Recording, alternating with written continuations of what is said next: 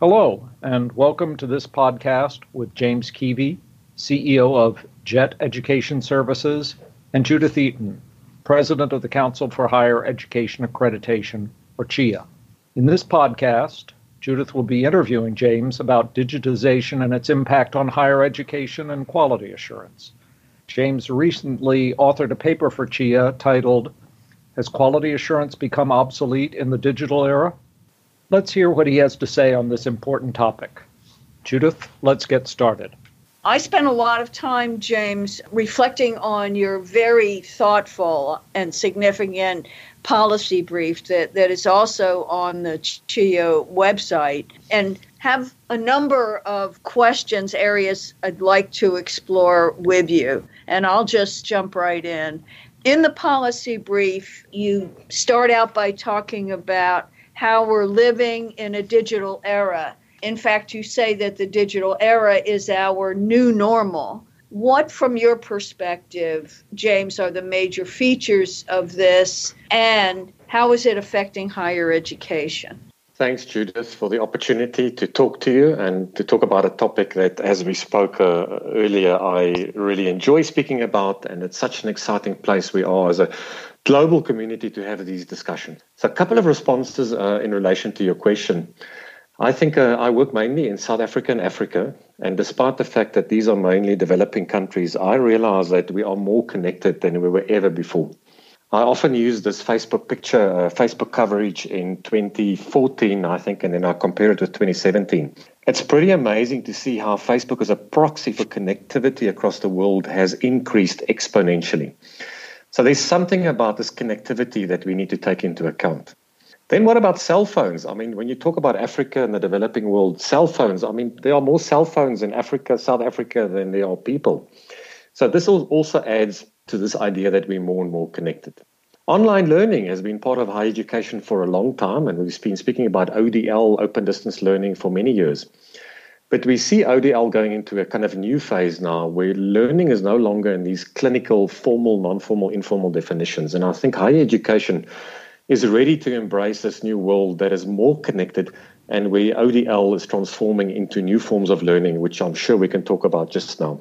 We also see technology impacting on our work. There's a theory, it's called the hollowing out thesis, and if anybody's listening to this podcast wants to go Google it and search on it, it's such an interesting area where we see how technology is impacting on work and jobs, in particular mid-level jobs. So not the bottom end, not the kind of data taggers, not the top end, the professionals, but the mid-level jobs. So when we look at where we are as a world at the moment, there's no doubt that this digital revolution that we're part of is impacting on education. It's impacting on higher education in particular, and we can drill down a bit deeper, Judith, if you want. I think it's impacting on how we understand qualifications as proxies for learning. There's a lot of stuff happening there, and let's see whether we can find the time to talk about it now. Would you say a little bit more about the impact on higher education? In thinking about our discussion today, I kind of mapped out just a pathway for me around what's been happening and how these things are impacting on higher education. I think in the kind of 60s, 70s, 80s, we spoke about more traditional ways that higher education thought about delivering training using curriculum-based approaches, not having much consistency across universities, having a kind of a lot of differentiation, which was both good and bad, so it wasn't all bad. Then we see the last, probably from the 1990s onwards and even to the present day, this rise of contemporary frameworks called qualification frameworks. Now, the US is an anomaly in this, in the sense that the US has been slightly outside of this debate. But the 140 countries across the world that now have qualification frameworks. There are even continents. And if you're interested, Judith, we can drill a bit deeper on what's happening continentally. Then we see a new wave coming at the moment, again impacting on higher education and how it understands the digital implications on learning. And it's something called world reference levels, which we'll talk about just now as well, Judith. And I see this as a kind of new normative instrument that the world is exploring. And then the last area, which I hope we can drill down a little bit, is where is all of this going in the next 10 to 15 years? I see a lot of work, we do a lot of work around decentralized data ecosystems at the moment, looking at data privacy, even looking at things like digital identities. So I think the world is going through these different phases from curriculum to qualifications to credentials, and now even talking about digital identities. I think this is the kind of things I hope we can unpack a little bit today. So you see an emerging future, James, in which there's a major emphasis on non-formal learning.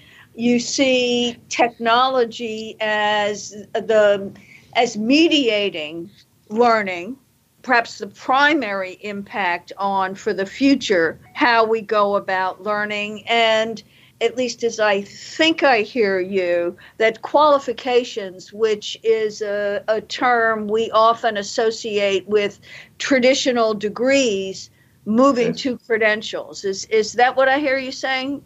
Absolutely, and I'd push even beyond credentials, Judith. I think we're looking at credentials probably for the next 5 years, maybe to 10 years, growing exponentially. But even moving beyond that, where the digital becomes the learning, so as opposed to the digital mediating the learning, I think, and particularly in more developed countries, but probably across the globe, that the digital will become the learning and will be the representation of the learning. Could I stop you for a second there? Sure. Help me, please, and maybe some of our listeners here. What does it mean to say the digital becomes the learning? I don't have all the answers, Judith, but I'm going to try, and I think this is a good discussion to have with the listeners as well. I see a kind of move where new forms of technology, and AI is the one that we talk about most often, are taking over so many parts of what we do, not only in learning, but of course in our daily lives. And can we dream of a future where everything we do and everything we are and everything we learn becomes part of this digital identity that I carry with me? That, of course, has to be protected, because that is, there's a lot of risk around that kind of thing. But where my learning is no longer structured into periods or credentials or qualifications, but it becomes just this very seamless thing that I think UNESCO thought about in its kind of conceptualization of lifelong learning, even in the 60s. But only now the technology enables us to really practically make that kind of ongoing, everyday, anywhere learning possible through a digital credential that evolves into a digital identity. I don't know if I'm making sense, but that's kind of where my head is going, Judith. No, I think what you're describing, James, and it does make sense. It also sounds a little strange, but you're talking about really a whole new paradigm for learning, whether it's training, whether it's a more traditional higher education degree. And we're not going to think of education as a place to which we go episodically, even over a sustained period of time, but it's just going to be with us all the time. You said learning anywhere, anytime. And I'm struggling to get my head around it, but it's something that it's wonderful to have that concept and over time be reflecting on what that means and how it is affecting traditional higher education, because we've been emphasizing in the last few minutes change on the one hand and what's on at the horizon or even over the horizon. But it is still the case that for many, if not the vast majority of students worldwide, they're experiencing education, teaching, and learning in a more traditional mode. And I think this is we call it a dream or a vision, Judith, about where we could be. Maybe it's closer than we think, and maybe that's what's challenging me in the work that I do the last couple of years. Because this vision of a completely fluid system where, as you say, you're not linked to particular instances or periods wherein the learning takes place. Maybe we're talking about something that we're not ready for yet. Our systems are definitely not ready for it. But technology is moving at such a pace that I think we need to embrace this new thinking, and linked to that, and it's something we'll talk about today, is how do you test the veracity of the kind of learning that takes place in this more fluid space? Because quality assurance is very conventional in the way we're doing it. And I think our quality assurance approaches have not kept up with where the world is going. And so we need to embrace this veracity of the learning as well in our engagement with credentials and digital identities. Before we move to quality assurance, if I may, you mentioned the world reference levels, and you talk about that in your policy brief as well. Is that to you, James, an example of this path we are on to, as you just said, a completely fluid system? I think it's part of the path, Judith. It's an initiative that's been championed by UNESCO and the ILO, the International Labour Organization. It's been ongoing since 2014, a discussion around the international normative instrument. An easy way to describe it would be as a forex converter. If I have different currencies, I've got to convert these currencies from one country to the next, from one currency to the next. But what about learning if we can have a conversion mechanism for learning that happens in different contexts and different countries and different ways that they're being described? So the World Reference Levels has attempted to do a bit of this forex conversion thing with learning. There's some pilots running, and if you want, we can explore it a little bit more. But my response to you, Judith, would be yes. I think it's an attempt, and it's a recent attempt, so it's 5 years old, about trying to move closer to this new world. But I think there's more to it that we can talk about. The World Reference Levels would be one example. But I was just trying, James, to become a bit concrete as we're discussing learning anytime, anywhere in this completely fluid system. So what we're saying is the free exchange of understanding and judgments about learning have to be part of the system, and the World Reference Label is one way to proceed. World Reference Tool is one way to proceed with this. Yeah, so let's be practical. Digital credentials is something that I suppose is a good practical example that is starting to push the boundaries, and many universities are starting to use it. Actually, when I prepared for our discussion today, I picked up an article from Australia. The topic of the title is Micro-Credentialing as a Sustainable Way for Universities in Australia. Just as an example, so there's a lot of discussion at university level around micro-credentials, and so that would be a practical kind of way of thinking about what's happening.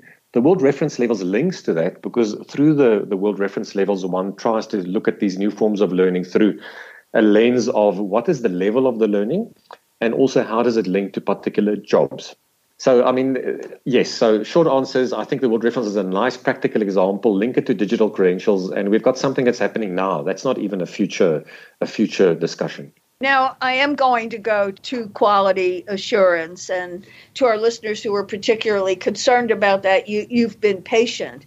But I think what James is sharing with us, the picture that he is painting, is vitally important to understanding our future. Now, in your policy brief, James, you say quality assurance is not only important, it's going to be more important than ever, on the one hand. On the other hand, you observe, and I would agree with you, that the pace of change in the new world of learning is much more rapid than the current pace of change in quality assurance. And you suggest a number of things we might do, but would you speak to that, speak to what you would like to see emerge, and if you have any advice for those of us in accreditation and quality assurance about how to speed up the current pace of change for us, that would be most welcome. Let's have a go, Judith. I, of course, don't have all the answers, but I've got lots of questions as well. A couple of things that come to mind. My own background in quality assurance, particularly in qualification frameworks, has shown me that quality assurance is often a very top-down bureaucratic exercise. Where the world is going is the opposite. It's a peer review, bottom-up, organic thing that happens with learning and how learning gets utilized. I mean, learning we see in the digital credential space and going forward would be people will do these credentials because they have value in the workplace. They have currency. They're less concerned about whose quality assured stamp is on that certification. I think this is the challenge we're finding as the traditional kind of approaches to quality assurance and where we're going. So the challenge to us then as a community is, how do we think about quality assurance differently? Do we think about digital forms of quality assurance? And I'm asking questions here because I think very few countries and regions have really solved this problem or actually even grappling with it. New Zealand has done some interesting work, and I referred to it in the policy brief as well. They're piloting a bit of these ideas, and there are one or two other countries that are trying, but it's still very early days when it comes to this. I think a couple of points around this. We need to look at more peer-to-peer kind of networks and reviews as opposed to the top-down things. We need to use the technology itself to do the quality assurance. So Blockchain has been very hyped, but there's something about blockchain, which is that immutable kind of series of decisions that cannot be changed, that allows us to test the authenticity of where the learning took place. So it's as if we need to embrace the technology to do new quality assurance of the new types of learning that is happening in the digital space. And I think there's a lot for us to do, but we've got to catch up. We've got to embrace these ideas.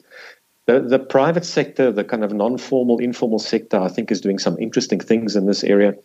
Burning Glass comes to mind in the US. The Lumina Foundation is doing good work, and there are many others. So I think this is an interesting debate, and I think we need to embrace it and be part of it, as opposed to kind of let it slip away from those of us that have worked in this sector for many years.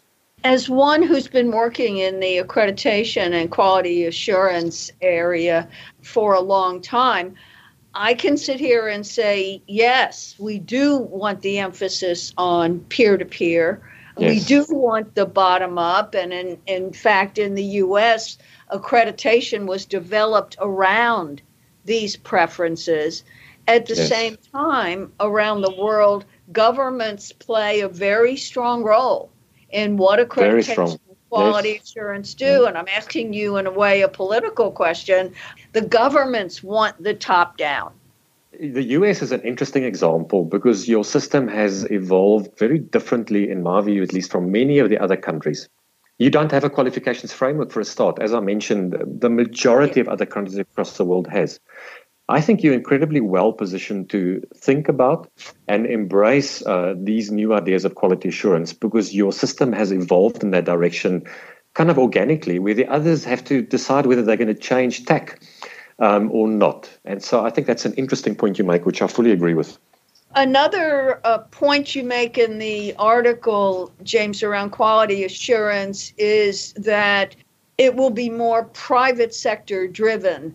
So do you see more actors in this space? I mean, in all countries, governments, as I said, play a significant role, and most quality assurance bodies are embedded in government, even though they have a certain level of independence. So we're going to see new types of organizations, new kinds of practices. They're going to come out of the private sector or civil society. Is that your thinking? So I need to answer you on two levels. I think the availability of learning through whatever means is going to proliferate, and there's probably, as you point out, going to be a strong kind of unregulated private sector voice coming through. We already see it. The second question, which I think is more interesting, Judith, is how about the growth of independent private quality assurance agencies that are not linked to governments? Now, that's a controversial topic, and it's one we can probably talk about for a long time. But we're seeing the rise of these kind of bodies, particularly when it comes to data at the moment. So you see bodies that are looking at data, but in particular looking at the verification of the authenticity of credentials. And you're seeing a kind of privatized kind of trend in this direction, which is quite interesting because to some extent, one might argue they're trying to kind of wrestle it away from the governments and in the more conventional bureaucratic countries. On the other hand, it might just be organic growth and maybe it's okay. But I think there's definitely a move there, both in the offerings that are available and in the quality assurance, that there's a move away from governments. And countries like France, for example, they're going to struggle to buy into this kind of stuff, having a very strong legacy and history of government involvement and pretty much anything that is authentic and quality assured. So I think we've got a long way to go in this discussion, but we're definitely seeing a move towards these new types of organizations growing both in provisioning and I would argue even in the kind of verification and authenticity of the learning. One of the reasons I asked you is, as I know you're aware, CHIA has developed what we call the quality platform, which is a form of external quality review for alternative providers. Whether we're talking about MOOCs or we're talking about StraighterLine in the U.S. or FutureLearn in the UK. And I was talking a couple weeks ago to a colleague in one of our major foundations here about giving us some additional support for the quality platform. And one of the responses that I got is, as much as doing this was attractive and it addressed the changing universe on the one hand. On the other hand, they wanted this change to come from within our traditional accreditation community. They didn't want something outside the community. Okay. And that really startled me, disappointed me too, but it startled me because I think that puts a limit on the creativity that can emerge. So Judith, you and I are probably in the same place. I think the world reference levels was an attempt from the more traditional community, let's call it quality assurance, higher education, vocational, to try and move into this new era. But I'm wondering whether it will have a role, and I think I'm supportive of the idea of the world reference levels, but I think we need more. And I think whatever comes from the bureaucracy, let's just use that word in this way, will always be suspect. And there's something about it growing organically outside of that bureaucracy that, I don't know, that is appealing to the world. And I'm not quite sure how we're going to manage this because it can run away completely. And I don't know, how do we... The challenge to us would be around quality. And can quality mediate itself like a Wikipedia mediates the content that is on the Wikipedia through a collaborative organic process? Maybe it can. Wikipedia has shown us it can be done. Can we do quality assurance in a similar way? I worked with a colleague at Commonwealth of Learning a couple of years ago, actually maybe even 10 years ago, and we spoke about wiki qualifications. And so it's like there's something about, as a global community and society, that technology now enables us to do things collaboratively, organically, that is better than what we had before. But I mean, I'm also grappling with the same questions, Judith.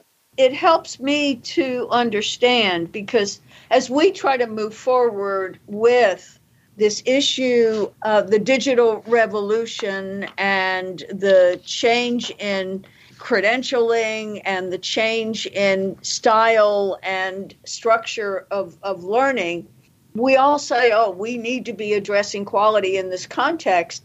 And it is very hard still for all of us to get beyond saying that this is what we need to do.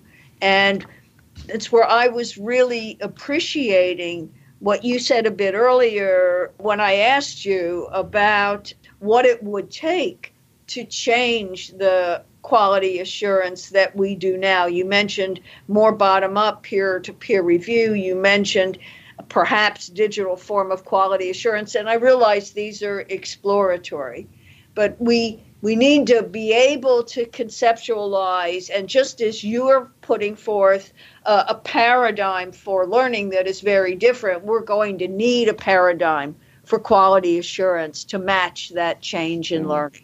And Judith, just to add to that, it's going to come whether we involved or not. And so it's our opportunity to embrace it and influence it because, I mean, if we don't, as maybe a more traditional community, it will come. And it will take over what we do, and we will have no say in it. James, I want to ask you one more question, and then you may have some final comments. And the question is this. Much of the discussion around credentials and different approaches to learning is grounded in consideration of career or vocational skills or training or education.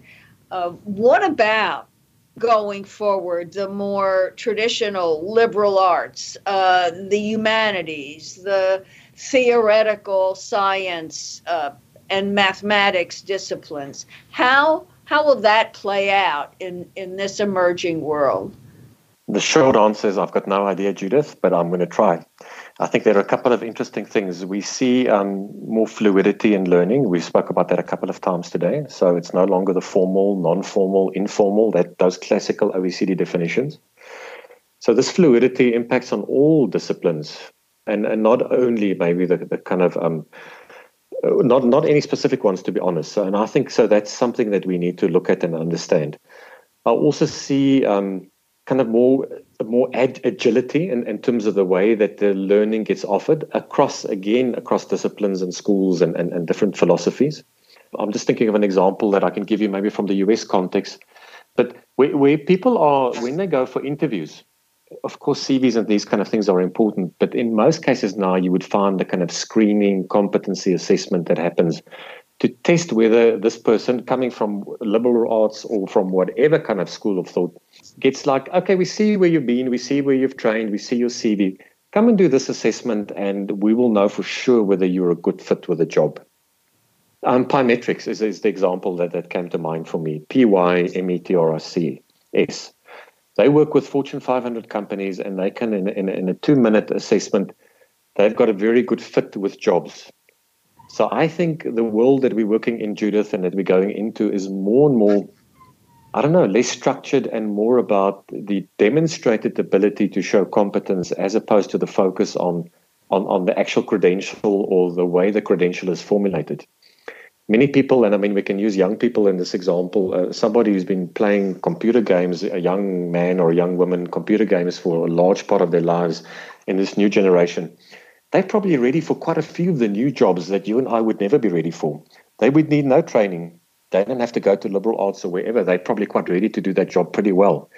And this is challenging our paradigm of thinking how learning through building a very strong philosophical foundation, then specializing in later years, going into masters and PhDs. It challenges all of that. So I don't know. So my response to you, Judith, would be I think some of these things might be a bit too way out, and people might say, well, we'll always need the masters and the PhD and so on. And others might say, well, we'll get to a point where those things become obsolete. I think we've got a transition period to go through. There's time for this kind of thinking to happen, but it's also happening at a pace. And I think organizations like CHEA and others have this opportunity through various platforms to open these debates so that universities can be ready for them and can influence the way they go. So we will keep on doing work in the liberal arts. However, the expectations associated with the results of that kind of educational experience will change, and that will affect what we do and how we judge liberal arts education.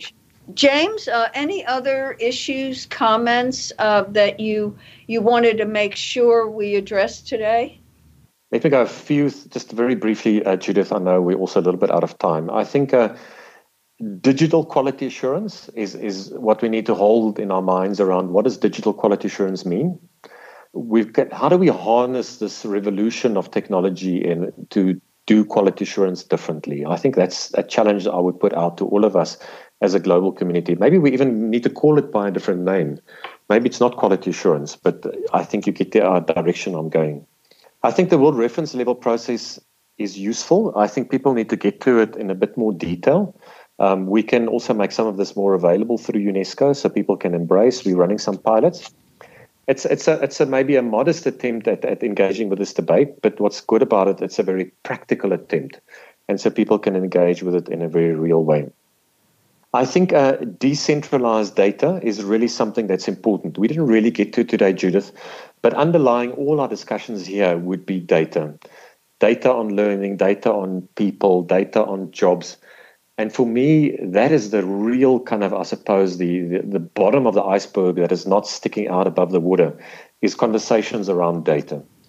Because if we can understand data in more interoperable ways, learning becomes easier, credentialing changes, and then, of course, quality assurance can also change because the data is available in new ways and different ways than we would have known it before. So for me, that would be one of the key things for us to really think about going forward. Last point. So what about CHEA? I think CHEA is well placed to pioneer this exploration. We can find the right word for it. I think you need to work with UNESCO and other bodies that have already tried some of this, but you guys are well positioned to really push a little bit further. And I think interdisciplinary fields are useful beyond the quality assurance community that me, for a start, is very familiar with. You allow us to move beyond that traditional quality assurance community because of the history of the US when it comes to this kind of thing. And maybe my last point is around a very practical suggestion. I think something like an international call or a competition for ideas will go a long way to raise awareness and encourage some out-of-the-box thinking. So my challenge to CHEA would be, hey, put out something there. Let's get people that we would never expect to engage with this debate to give us some ideas around how quality assurance can happen in a digital world, how learning can happen in this digital world, and also how we can manage data in more innovative and creative ways. Thank you, James and Judith, for taking the time to speak with us. To read James' paper on digitization and quality assurance, or for more information on accreditation, visit the Council for Higher Education Accreditation's website at www.chea.org.